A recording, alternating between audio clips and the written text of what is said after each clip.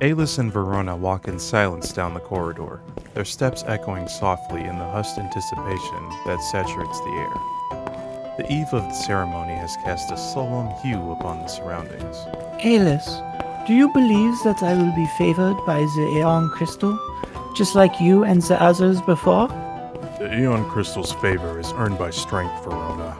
Your brothers have proven themselves strong, and our family stands as a bastion of that virtue. But remember, strength takes many forms. It isn't just about physical might. Theoden often scoffs at the idea. He claims that, as a woman, I am destined to be weaker.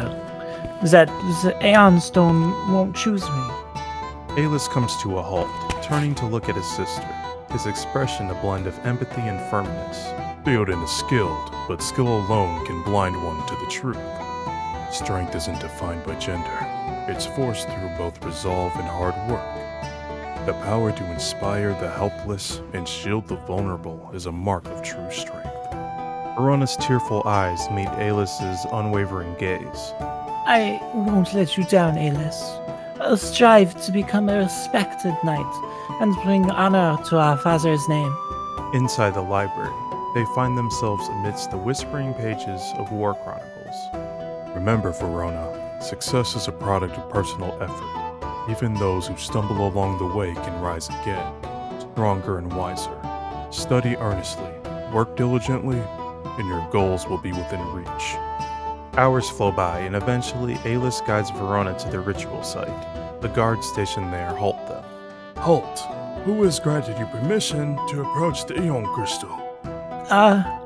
Under the authority of, The Belthydor House, 1st Cavalry of the Royal Army. The guards exchanged baffled glances. We were informed that the Belthydor House wouldn't be partaking in the trials any longer.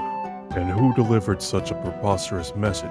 There are 5 heirs of the Belthydor name. A letter sealed with the Belthydor mark arrived, stating that no further members would be participating. I hold a commanding position within the 1st Cavalry, just beneath my father. If my name carries no weight, I might need to discuss this with him directly. I don't think that would be necessary. You may proceed. Sorry for the inconvenience. Alis and Verona move forward into the chamber of the ritual. thank you, Alis, Why the gratitude? for standing up for me. A Belthydor should always have the right to trial. The mysterious letter is concerning, to say the least. Verona's eyes shift, nervousness tugging at her. Do you think this will affect the outcome? No, Verona. Your efforts stand as your testament. That should be sufficient. As they enter the ritual chamber, an emptiness greets them. No audience and no spectators. I expected a crowd, Alis. It's unusual. I suspect the hand behind the letter might be involved. But don't worry, Verona. I'm here as your witness. The ritual commences, yet the Eon Crystal remains unresponsive. Did we perform it incorrectly?